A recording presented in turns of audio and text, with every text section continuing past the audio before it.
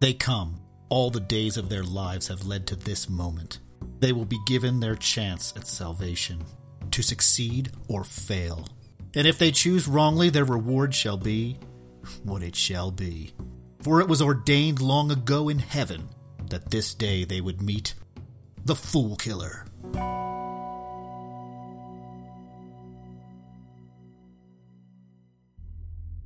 Hello everyone and welcome to the Nexus of All Realities, a Man-Thing podcast. I'm Paul Matthew Carr, your guide to the weird, the wacky, and the often wonderful of 70s swamp-based monster comics. Today on the program, I'm Peter Fool! That's right, it is the introduction of the Fool Killer in Man-Thing number 3, Day of the Killer, Night of the Fool. I was going to do a whole mess of Mr. T jokes, but now I've decided to keep all my A-Team Mr. T references to a minimum, because I thought that might become a little bit tedious. However, just to get it out of my system, I'm Peter Fool! Okay, I'm done. Now, in addition to the issue, I'm going to be talking a little bit about the difference between parody and satire. But before I get to that, I've gotten a few comments asking for me to finish off my review. Well, I don't even really want to call it a review. It's my thoughts on the R.L. Stine recent run of Man-Thing. I did issues 1 and 2 on previous episodes, and I kind of let it drop because I thought maybe it was becoming redundant. I was saying the same thing over and over again. But enough people asked that I continue, and by enough I mean 2. So, future reference, apparently 2 is in my mind enough to form a quorum, so if you want to get me to do anything, just have 2 people ask me. So anyway, I'm going to continue with that, and I'll do that right now. Man-Thing number 3, written by R.L. Stine with art by Germán Peralta. So where we left off, spoilers by the way, but let's face it, it's months old now, and if you were going to read it, you probably have already, so spoilers nonetheless. Where we left off was that Man-Thing, now back from Hollywood, to the swamp from whence he came, finds an old girlfriend, Lilianne, who is subsequently dragged off by pythons. It happens. This issue, by the way, is called The Nexus of All Realities. Interestingly enough, that's also the name of a Man-Thing podcast. Oh no, I'm stuck in a self-referential loop. So, Man-Thing sets off to find the Old Father, who is the guardian of the Nexus of All Realities, go figure, and finds that Old Father is gone, and that the door to the Nexus is open, which is literally a door. Again, go figure. So Man-Thing goes to find Old Father by entering the Nexus, where he has a trippy moment and meets Queen Irina, who has captured Old Father, and forces Man-Thing to fight in her arena to save him. Man-Thing must fight Tiny Behemoth, but as he does so, he inexplicably changes back into Ted Sallis. And because Tiny Behemoth's honor will not allow him to kill a weakling, he kills himself.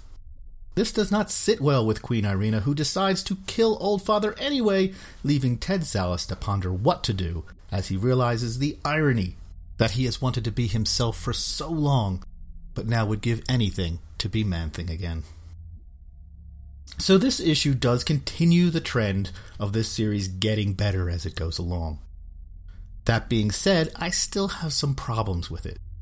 Specifically the tone, as I've mentioned before. But the good stuff first. Stine has embraced the inherent weirdness of the character, and some of the history of the series. There's a nod to the Native American tribe mentioned in Gerber's run, even calling them the Forgotten Tribe, which is funny because they were brought up as a plot point in one story and pretty much forgotten after that. They're all dead, by the way, and they rise as zombies to attack Man-Thing. I forgot to mention that. Man-Thing's attacked by zombies at one point. Also, there's the arena battle. This is something that has happened in the original run a couple of times.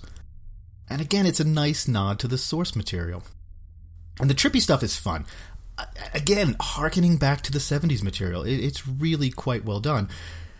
This is all well and good. But I just can't get past that tonal issue. Now, the portrayal of Man-Thing as a thinking, snarky, dad joke wise guy is something I've gotten used to. I can't say that I like it, for reasons I've articulated in past episodes, but I'm willing to just, let it be. But the tone is something I just can't get past. And what I mean by this, well, okay, first of all, I want to start by saying the art by Germán Peralta is quite good. It has an eerie, haunting vibe to it, especially in the swamp sections. Perfect for a horror comic. And Stein's storyline is pushing towards this scary, trippy, very mature direction. But it is undercut by the silly commentary by Man-Thing. Or rather, I should say Ted Sallis, because, let's face it, he's not Man-Thing. Man-Thing is a tragic, mindless, empathic muck monster. This character in this series is scientist Ted Sallis in monster form. It's a big difference. Because Stein seems to want this series to be more Swamp Thing than Man-Thing. Oh, I said I've let the portrayal thing go. Apparently I haven't. But yeah, it just feels like this series doesn't know what it wants to be. Is it a horror comic? Is it a Goosebumps story? Is it a comedy? Is Stein trying to emulate the Tales of the Crypt comic book style of the 50s? I don't know. To me, it feels disjointed. But as I said, it does progressively get better as the issues go on. So maybe if Stein had a year or two to refine how he wants to tell the story, this tonal problem could work itself out. Or maybe, just maybe, he could embrace what makes the character unique and special and try not to force him what he thinks it should be rather than what it is. Okay, I'm going to take a quick break, and when I come back, there'll be plenty of fool killing. I'm Peter Fool! You are about to see the first public exhibition of an entirely new form of entertainment.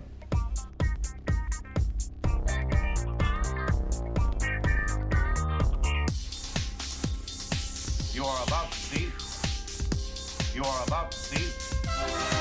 Because you demanded it. It's Treasury Cast, a podcast devoted to the greatest comics format of all time, the Treasury Edition. DC, Marvel, Archie, IDW, and more, bigger than life. It's the Treasury Cast, part of the Fire and Water Podcast Network. Available on iTunes, Stitcher, and on fireandwaterpodcast.com.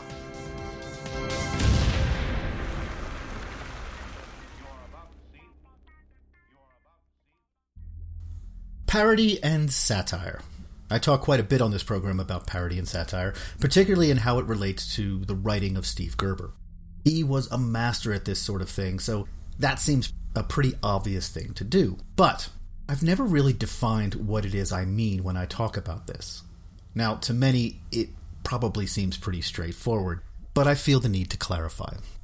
I think that too often nowadays, the term parody and satire become conflated and are misused from time to time, and that, in my mind, it sort of devalues what they are intended to accomplish. Now, I should point out that I'm not a scholar on this subject. I'm not a professional satirist or a parodiologist, and I know that parodiologist isn't a word, but frankly, it should be. That being said, I am a guy who reads a lot, and as such, I pick up on things from time to time. As always, these are my opinions on this subject, and your opinions may differ. Okay, disclaimer out of the way. So what is parody? Parody is basically a spoof of an established property or idea for comedic effect. You take a book, a movie, a TV show, or even an idea, and you present it in a funny way that points out its flaws. Now that's parody in a nutshell, but it's not necessarily good parody. Now what do I mean by good parody? Well, take for instance the proliferation of movies that have been going around for quite a while, for the last, decade or so. Scary movie, epic movie, insert genre adjective here followed by the word movie. These are films that make references to other things, other recent movies, TV, and they don't do anything with it. They just make the reference and they do a little slapstick followed by some bathroom humor, and that's it. As if just making the reference is sufficient. Well, it's not. Because while these things are technically parodies, they have no understanding of the material that they are attempting to parody. You see, a real parody, good parody, comes from a deep understanding of the thing you are parodying. In that way, you can make a detailed analysis of it. You can acknowledge its strengths while playfully spoofing its flaws. An example of good parody done well, is Mel Brooks' Young Frankenstein. First of all, its topic is specific, Universal monster films of the 30s and 40s, specifically the Frankenstein films of James Whale. By not simply cramming as many pop culture references as possible in any particular scene, Brooks was able to focus and refine his comedy and create things like, characters and a story. But in addition to this, there is an obvious love for the genre and for the films that he is parodying.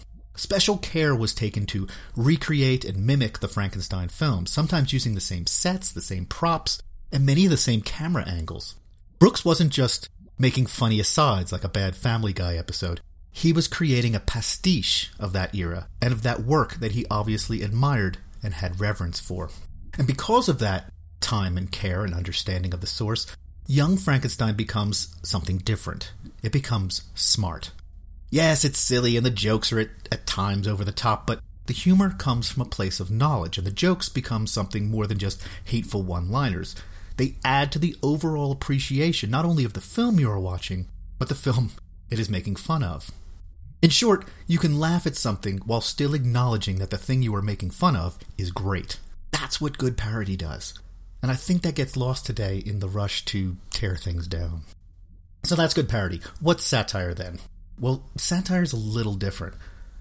Satire is goal-oriented. It's an attack, a targeted attack, on some wrongdoing or fallacy with the intent to achieve change. And that last part is key. The intent to achieve change. While parody is a playful spoof to simply point out flaws or inconsistencies, satire wants to point out something wrong and actively wants to change your mind in how you perceive it. The most obvious example in today's entertainment are things like, The Daily Show, John Oliver, Stephen Colbert, Seth Meyers, etc. These are satirical looks at the news media, politics, current affairs, spoofing not only how the news is delivered, but the message it is delivering as well. But they are also deep dives into how we perceive or are told to perceive a particular event or tidbit of news. They attempt, through humor, to get us to think more critically about the information we are given, and thus change our way of absorbing that information in the future. Satire, in essence, gets us to covertly reassess our preconceived notions and beliefs. And it's important to note that satire, when done correctly, is difficult to identify as satire. The most famous example of this is Jonathan Swift's Modest Proposal. If you're not familiar with this, it's a 1729 treatise in which Swift proposes that to alleviate the hunger and poverty in Ireland at the time, the poor should just eat their own children. This is meant to be humorous, of course, but it was written in such a way, using eloquent prose and impeccable logic, that it caused outrage at the time. People thought he was being serious, and there was a massive backlash towards Swift, a heated public discourse. But that's the point. It got people talking, especially the aristocracy. People were really, for the first time, publicly talking about the subject of poverty and the rather heartless attitude the general public had for the poor. It achieved its goal. That was satire done right. Now, again, today I think many people conflate satire and parody to the point when someone is doing parody, it's often described as satire. And while the two may overlap from time to time, they are not the same thing. For example, to use Man-Thing to describe what I mean, back in Adventure into Fear number 17, Gerber wrote a parody of Superman. This was the issue with Wundar, and it was quite obviously a play on the Superman mythos. This was not meant to say anything to somehow alter the perception of a cultural icon. It was just meant to take that cultural icon and give it a little twist for comedic effect and to tell a very interesting story. It wasn't meant to change how you think about Superman. By contrast, in today's issue, we meet a character that is very much a satirical take on society at the time and a cultural mindset that is still, sadly, prevalent today. All taken to Gerber-esque extremes, as usual. Man-Thing number 3, Day of the Killer, Night of the Fool. Cover dated March 1974, it was written by Steve Gerber, drawn by Val Mayerick, inks by Jack Abel, color by Linda Lessman, letters by Gene Izzo, and edited by Roy Thomas. We open where we left off last time in the F.A. Schist campsite, where Man-Thing decides, quite understandably, to destroy the kill shack created by Wickham and Schist last issue. A couple of construction workers put up a valiant effort to stop him, but Man-Thing eventually tears the shack to shreds before throwing Wickham and Schist satisfactorily into the swamp. Meanwhile, Ruth and Richard bid farewell to the biker gang that was attempting to kill them last issue, but it seems they are fast friends now because nothing says friendship more than killing your leader and returning your drug money. So after a bit of banter, the bikers ride off, leaving Richard to slap his head and remember he forgot to ask for gas and that he and Ruth are still stuck in the swamp. Wah wah. Later, the bikers, as they get out on the highway looking for adventure, are confronted by a man dressed kind of like the Punisher if the Punisher decided to be a pirate. The Punisher pirate turns out to be the Fool Killer, whose one objective is to kill fools. He asks the bikers where Richard Rory is, and when they refuse, they are good friends, remember, the Fool Killer deems them fools, and, well, kills them. It's what he does. He does so with a purification gun that fires a white light and disintegrates his fool victims. Then Fool Killer pays a visit to F.A. Schist, giving him a card that informs him he is a fool and will be killed in 24 hours. Meanwhile, back at the swamp, a mysterious stranger arrives to give Richard and Ruth a tank of gas. That's nice. Later, Fool Killer tells us his plan to kill Ted Salas, aka Man-Thing, because he is, say it with me now, a fool. When he spies a helicopter flying overhead, thinking this is Schist attempting to escape, he shoots it down with his purification gun. But alas, it was not Schist. It was a group of innocent flood victims attempting to escape. Well, that was a foolish thing to do. Foreshadowing. The copter goes down in the swamp, where the survivors are immediately set upon by alligators, as this is the norm in this particular swamp. But luckily, Man-Thing is there to save them with his signature move of grabbing the gators by the tail and hurling them into the distance, preferably against a tree. Man-Thing, a bit miffed by the Fool Killer's attempted fool killing, attacks him, forcing Fool Killer to blast him with his purification gun. And as he falls, Fool Killer says, exhausted, "Aye, Father, the task is done. The Man-Thing is dead."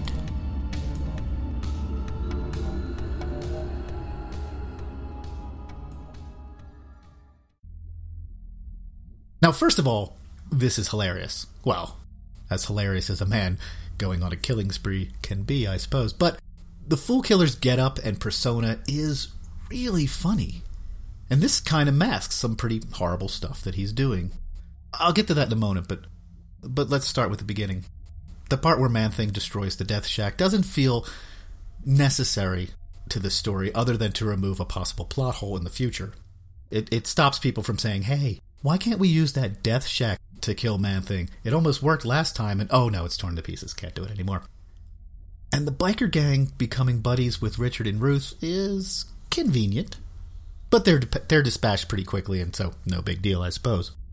But the real meat of this story is, of course, Fool Killer. He is a play on the growing reactionary movement in the United States at the time. With all the 60s turmoil, the civil rights movement, the rise of feminism, Vietnam protests, on, etc., there was a counterculture rising, which included the foundation of the moral majority, a group of middle-class white people with strong religious ties that complained that they were being marginalized, an attitude which, unbelievably, is still a thing that exists today. Now, in the next issue, when we learn more of Fool Killer's backstory, this will become more evident, and I'll have much more to say on the counterculture in that episode. But suffice to say that Fool Killer is undoubtedly a satire on that movement and the ideas that surround it. And everything about him plays into that, even the ridiculous getup. I said in the summary that it was Punisher pirate, to be funny. But really what it is, it's a variation on Zorro. Zorro being a vigilante out to help the poor and the voiceless, and so Fool Killer adopting that look is an obvious subversion of that idea. And of course his manner of speaking with its religious overtones is a direct reference to the religious.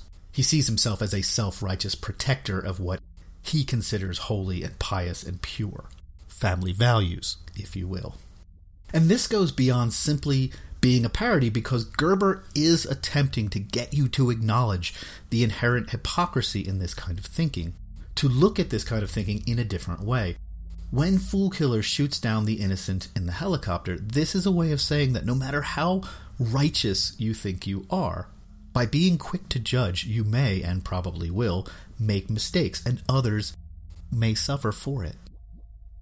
Fool Killer even says at one point that when he's done killing all the fools, he may be the only person left in the world. I mean, and I've said this before many times, Gerber is not subtle in his imagery and metaphors, but it does get a point across. As for the issue itself, this is really just a setup for the next issue's payoff. A good setup, mind you. And there are some interesting things here and a few funny gags. The card Fool Killer gives to Schist is fantastic. It says, it's written like a business card. It says, Fool Killer, e pluribus unum. You have 24 hours to live. Use them to repent or forever be damned to the pits of hell where goeth all fools. Today is the last day of the rest of your life. Use it wisely or die a fool. This does add something to the character. It shows that he does feel some sympathy towards his victims, as if he might actually be saying in some way, for instance, I pity the fool! But yeah, this is good stuff. Perhaps a bit heavy-handed, to be fair. And to be fair, next issue, it gets a bit heavy-handed-er. But still a fine example of a great writer using comics to make a point. Okay, I'm going to play another trailer, and I'll be back right after this. Hey, Brian. What's up, Paul? Do you like comic books? I do. I love the funny books. Do you like listening to people talk about comic books? Why, yes, Paul. I find that both entertaining and informative. Well, that's great, because there's a new podcast where each episode a famous run or story arc is discussed in detail in a fun and totally not rambling way. It's called The Collected Edition. The Collected Edition? That sounds intriguing. Who are the hosts? Well, that's the best part. It's us, Paul Matthew Carr and Brian Reese. What? Fantastic! I love us. We're awesome. Where can folks find this amazing podcast, Paul? Well, I'm glad you asked. The Collected Edition can be found on iTunes, Stitcher, and Google Play, as well as online at collectededitionpodcast.com. That's great. I'm going there right now. Me too. Are we done? Yeah, I think that'll do. Okay, thanks for listening, everyone. I do appreciate it. Next time will be the conclusion of this story in Man-Thing number 4, The Making of a Madman. And I'll give some thoughts on issue 4 of Stein's run as well. In the meantime, I always welcome your thoughts and opinions, so please keep them coming. Let me know how I'm doing, and at the same time, I'd love to hear your thoughts on these issues, on these comics. And if you get a chance, listen to my other podcast that I do with my buddy Brian Reese. It's called The Collected Edition. You can find it at the collectededitionpodcast.com, plus iTunes, Stitcher, and Google Play. I probably played the trailer for that earlier if I was smart, but we are having a lot of fun doing this, and I hope that translates. And currently, we're thinking about doing a special episode at some point for the Nexus. Brian, one of his favorite characters is Swamp Thing, so we're thinking about doing a swamp versus swamp creature comparison discussion thing. As you can see, this is only a vague idea and only in the planning stage right now. But I'll keep you updated on that as it evolves. Again, thanks for listening, everybody. And until next time, bye.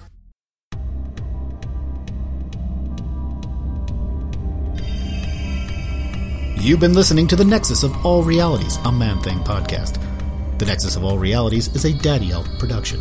Man-Thing and all related titles are copyright Marvel Comics, and no infringement is intended.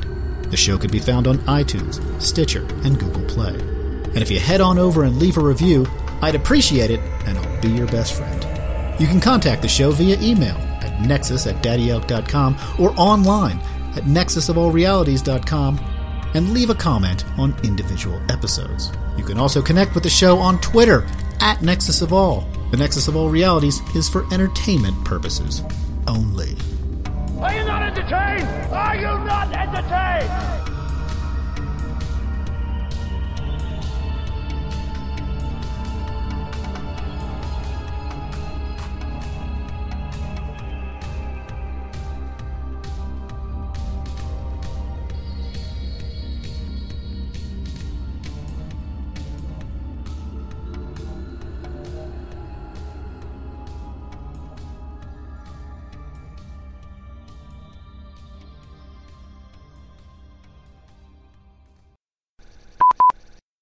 So when you're doing Powody?